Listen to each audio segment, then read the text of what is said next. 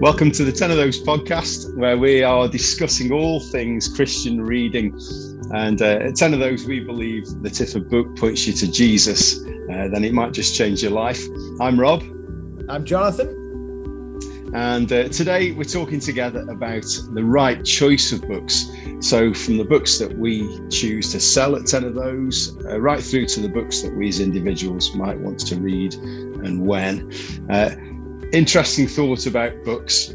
There have been 130 million different titles published around the world to date. And every year, another 500,000 books published, which is a lot of books. So however much you read, whether you start reading now and carry on for the next 70 years, you're not even going to scratch the surface of the books that are available. But we should change the name of this podcast to Interesting Facts from Rob Bagley that'll encourage you in your reading, because you'll realize you'll never get through the most of them. You're never going to do it. So it's give just up. meaningless. And the point is, you've got to choose wisely. Because you're going to miss most of the books that are out there.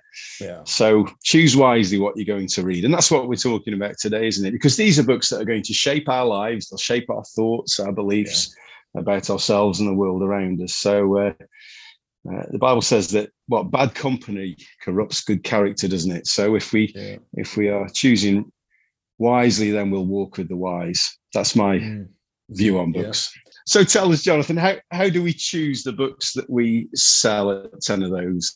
How do you choose what to stock? Well, it's down to three main points, really. So first of all, the content. Does it hold to the Bible? Does it make much of Jesus? That's the first point we're trying to judge every book on. Because at 10 of Those, we only want to sell books that hold to the Bible and that make much of Jesus. And it doesn't mean that if it's not on the 10 of Those site, it doesn't hold to the Bible. We're not the only sort of authority on that, but we want it so that if you go to 10 of Those, you have that confidence of, you'll know that this points to Jesus. So that's the first point. Second point is how accessible is it? That doesn't mean, can everybody read it? But it's, are things like, is it well written? Is it interesting? Is it too long? Is it too short that it's not much value type thing? So we're working on accessibility, but also practical things. What's the font size like? Is that readable? Is the cover so horrendous that nobody's ever going to buy it? There's plenty of Christian books like that. And then third point of price. So there may be two like-for-like books, but one is priced at the very high end and one's priced at the medium end. Well, most likely we're going to go for the medium end, because for our mission, we believe that if we can get as many books out as possible, and we want to scatter that seed as far as possible. So we'll often go for the lower price point, with the hopefully the result that more copies can go out. Again, doesn't mean that the more expensive one doesn't hold to the Bible or isn't worth reading, but just for our mission and what we're seeking to achieve, that's a factor. And so on those 3 points, we're deciding what 10 of those sell. It sounds, sorry to interrupt, but it sounds just like, as you're talking now, it sounds more like we are a trusted friend who recommends a book to you rather than the arbiter of what is right and wrong. Yeah, I'd hope so. I'd hope we are a trusted friend. Yeah, as we've had this conversation before, we've thought about not being the thought police, not essentially saying that these are the only good books to read, because you couldn't possibly do that. Well, we're trying to serve the church by making those recommendations. How, if there are, what did we say, 130 million books? Okay, well, how many of those are Christian books? Well, there's a lot, let's say that. How do you pick what you're going to read, other than, Christian friends coming alongside and saying, this is really good, you should get hold of this? And that's what we're trying to do to serve the church, so that there is discernment. Like you say, not to be the thought police, because maybe we'll talk about this, I don't know, but there's value in reading those that you don't necessarily agree with or come from a different school of thought. There is value in that. But equally, if most people are only reading, 30, 40, 60 books a year in their lifetime, then pick wisely, pick very carefully, and that's what we want to try and help with. Yeah. And we that's don't what always get it right. Let's just say that, like all of our authors, we too are fallible, so we can get it wrong. Hopefully not too often, but we just because we draw a line somewhere doesn't mean that somewhere just beyond it isn't. But it's this idea of everything that we do sell absolutely comes with our sort of stamp of approval. And we've seen that happen. We've seen that happen, haven't we, with authors that we have in the past recommended, and we've seen some of those authors have perhaps gone off track, and we've had to change tack as well, haven't we? Sadly, yeah. I can think of one book that's in its 4th edition, and it's all about the danger of ministry, and it's on its 4th edition because the people who've endorsed it have each fallen away on each of the different editions. So that is a clear warning for us that we are fallible, and we must remember that. Gosh, yeah, I have to think on that for a moment. Wow. But that is a big challenge, isn't it? That anybody that does write a book, just because it's on your bookshelf, just because it's in print, in between a nicely bound up, it doesn't mean that it's going to be right for you. Yeah, and I think when it comes to selecting books, there are certain authors and certain publishers that perhaps we can be somewhat more relaxed about. I think on one level, saying, well, okay, I know this author and I know what they stand for. Maybe they're even the minister of your church, and so you can watch their life and doctrine a bit more carefully. But then there are others that perhaps we don't know, and it's worth remembering that caution of, well, before I take this as kind of gospel truth, let me hold it against the gospel truth, the book that is infallible because it's written by the one who knows all things and is Lord of all. Let me hold it up against that. And that's what we're trying to do all the time. Okay, let's hold it up to Scripture. How does it stand? And yeah, just a little bit of poison in your diet can be deadly. So we've got to even just watch for those. I remember somebody saying to me early on in my Christian life, Jonathan, don't get knocked off 1 degree now, because it may seem a small amount, but in 30 years' time, you'll be nowhere. And so that's why we've got to watch it carefully. Yeah. How many degrees are you out now then? Oh, well, I like to think none, but that's part of the problem. That's it, isn't it? Yeah. I think that's the key, isn't it? That just the humility to know that not everything that everybody says is right. I often say, I don't agree with everything I say. So I'm not necessarily going to agree with everything that another author says. But if he's pointing me back to Christ, if that author is pointing me back to Scripture, then does it matter if a book isn't entirely on point? Interesting. Because I absolutely agree with everything I say, but only at the time that I'm saying it. But 10 minutes later, I might have changed my mind, or a year or two later. And so, yeah, I can vigorously hold to what I'm saying, but realize too late perhaps that I was wrong. But I'm going to turn it back on you. How do you pick what you're reading? Firstly, recommendations from friends, or if I've seen something publicly recommended from somebody that I trust. If it's a book that follows along the lines of, say, a conference that I've been to, or perhaps that the church are preaching on. If my church are doing a Bible study and they recommend a book to read. So that's how I would come across books generally. Although, of course, it's a bit weighted for me working with 10 of those. Yeah, we have so many books to read, don't we? I mean, that personally, that's how I read most of my books, because they're books that we're recommending.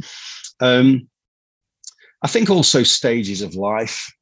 You read different books at different stages of life. For a long time, manning the bookstall, seeing the Jesus Storybook Bible on the table there for so long, never read it. Now I've got children, it's pretty much the book that I read the most, really. Yeah. And it's great. Yeah. You don't realize. So there are definitely different books for different seasons of life, aren't there, too? Totally. Yeah. Yeah, I think there are. And I think that's one of the reasons I get slightly nervous when recommending books, and perhaps I say, or others say, you know, every Christian should read this. Well, not every Christian is at the same point. Not only are they not at the same sort of level of reading, but they're, you know, in a different place spiritually in their walk with the Lord. They, you know, a new Christian's going to be reading something quite different generally to somebody who's, you know, been a Christian for 30 years. And so, I'm slightly cautious to say every Christian should read this. What about reading people you don't necessarily agree with, or think, you know, maybe they're from a different school of thought? This is something I'm toying with at the moment, and just even within work conversations with colleagues of what do we do? We don't want to be the thought police, as we touched on earlier. We want to be gatekeepers, but we do want to challenge and not be predictable, you know, because we're only coming from one angle or whatever. How do we handle that? Yeah. I mean, you have to tread wisely, I think, and thoughtfully, because you can be convinced by an author. It's a one-way conversation, isn't it? You're reading a book, somebody's organized their thoughts to be convincing. They've put them down on the written page, and it is a one-way street, isn't it? So I think as you're reading authors, you have to be weighing it up with scripture, weighing it up with what you know. But I also think that if you're not careful, your own orthodox little world can become a little world, and actually maybe you're not enjoying the full breadth of Christ speaking through his people, the wider church. And I think looking at somebody's life, where do they go? Where is the author taking you? I'm on high alert personally. If somebody is essentially saying, but did God really say that? Right. Yeah. You know, well, we know somebody who said that, don't we? In the garden. Exactly. And exactly. I mean, these are the first words we hear, don't we, from the enemy? Did God really say? And some people build entire ministries on did God really say, and write entire books on it. Just one experience for me was I read a lot of Tozer, and somebody just commentating on Tozer's life said that he was really influenced by, now I think the name was Francois Fenelon, the French Catholic bishop. Right. And Tozer was really influenced by his writing. So I went back and read some of his stuff. Now, I wouldn't naturally lean towards reading French Catholic from the 17th century, but actually really, really rich writing, you know. One of the challenges with reading broadly, and can be a good thing, I think you need to do it knowing what you believe, knowing why you believe it, with an open-handedness of, God, challenge me if my understanding is wrong, if my presuppositions have kind of led me to somewhere that's not right. But equally, we don't want to be, well, it's going back to this point, just a little bit of poison or a little degree off now can have a big impact. So equally, as we are considering who we read, we want to ensure that we're exposing ourselves to truth, because the devil, he's many things, but he's cunning. You know, he's subtle. It's not going to come in with flashing lights saying, you know, careful, because this is about to be heresy. You know, he will drop. Think about the Lion, the Witch, and the Wardrobe, and the witch with the Turkish delights. You know, that's the way Satan works. Of like, very cunning. I'll get you to swallow a little bit. And then it's one of the reasons I never have Haribo, because the first bite is always nice. But then by the time you've eaten a whole bag or three, you feel really sick. And I think that's what sin's a bit like. It seems really appealing and appetizing. And we've got to watch the authors and doctrines can be a bit like that. I'll read a little bit of this, and before you know it, you're way off. So, but trusted friends, I think, is what we're saying, isn't it? Yeah. We're saying, and I think breadth and variety doesn't necessarily mean that you have to get lost out in the wastelands, because there's a great breadth and variety within known and trusted circles. You just have to maybe look back a bit, or look across to maybe different countries, different writers from different cultures. C.S. Lewis, you mentioned him, what Lion, the Witch and the Wardrobe, he said, read older books, didn't he? Yeah. I can't remember the exact quote, but don't just read new books, but read old books, because we've got 2,000 years of Christian history to read, and you can get some real deep, rich. I'm sure he believes that even more now that he's not around, but sorry, I'm cynical, but yes. Yeah. But I mean, I've been deeply enriched in my own life by choosing some older books to read. I think it's because they're people from different cultures, their walks are different, they have a different experience in life. If I'm only reading, I think what a lot of Christian writing can be is modern 21st century self-help books, really. Well, I think this is an interesting point. I'm sorry, you're going to get sort of a little bit of the downside of the book world at the moment. I think there are there's far too many books, full stop, which we touched upon. It's very easy to print a book now, and as a result, much harder to sell because there's so much out there. But I just wonder whether some of our authors should wait. They should be a bit older, actually. Okay. But anyway, yes, this is totally on a different tangent, but maybe we save that for a different podcast of you can't leave us there. Come on. Well, yeah, maybe we can. But I think it's just the point of,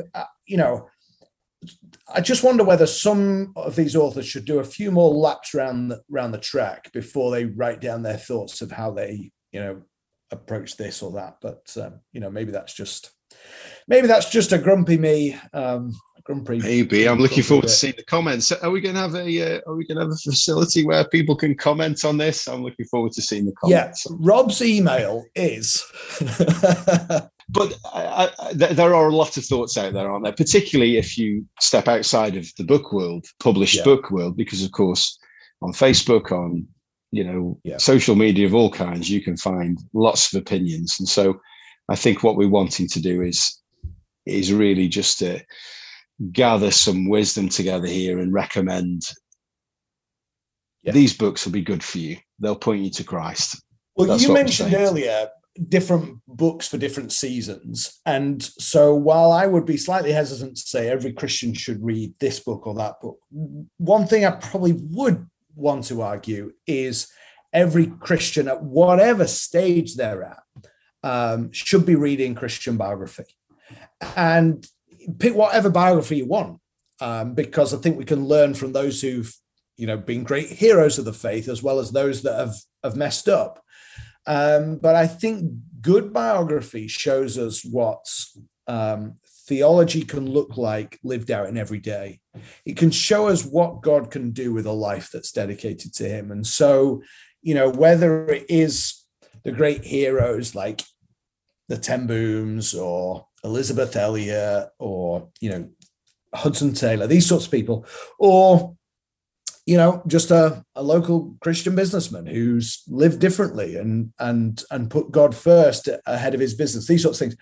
I think there's a lot that can be learned from biography. And I would challenge people, if they haven't read biography or haven't read it for a long time, get a recommendation of a good biography from somebody and read it. And there are plenty of good short biographies to get started with, aren't there, as well? So there's a sort of a compilation perhaps of 10 or 12 Christian stories, testimonies, they are encouraging, really encouraging. And when you read a book, you're walking with the author through their trials, through their rejoicing, and that's a really healthy thing, isn't it?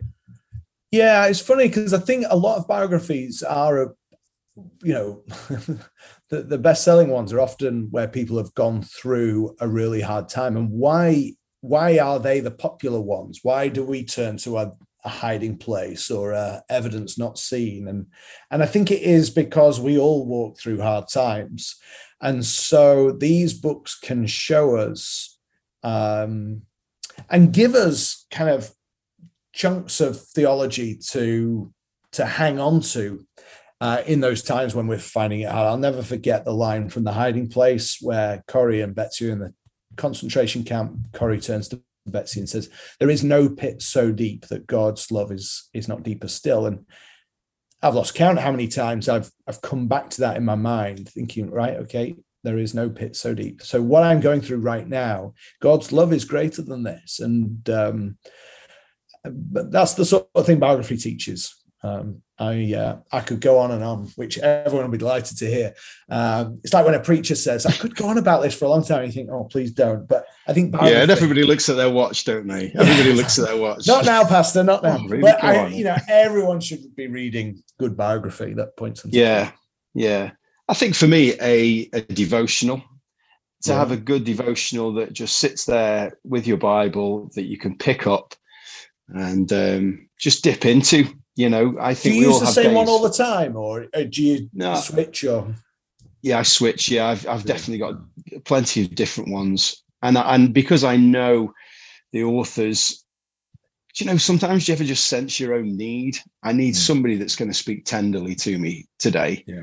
And I've not picked up a Bible for a couple of weeks, and I just need somebody to just encourage me, not to beat me up, just to give me some good, point me to Jesus, speak to me kindly about Christ. And so I know that I've got devotions that will do that. Other times, maybe I want a bit more of a challenge, and I'll pick up a devotion that will lead me through Scripture. However long you've been a Christian, it can be hard, can't it, to pick up your Bible and to start reading if you've not read for a few weeks, a few months. Here's something. And then we can move on entirely. But I'll drop in something that I think at least is interesting. But I read a lot of missionary biography.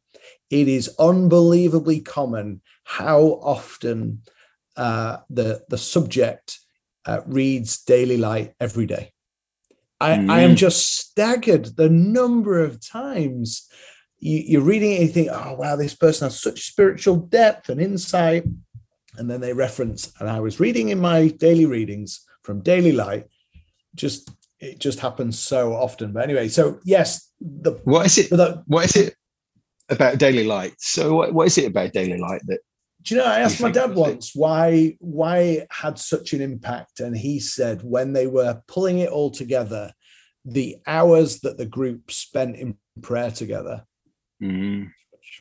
would not be a coincidence if that was the case. But it draws to your point on, have something good that is going to be feeding you daily, whatever it is, Daily Light or some other devotion. The reason I asked, do you chop and change? That I have to chop and change. My attention span is, look, B.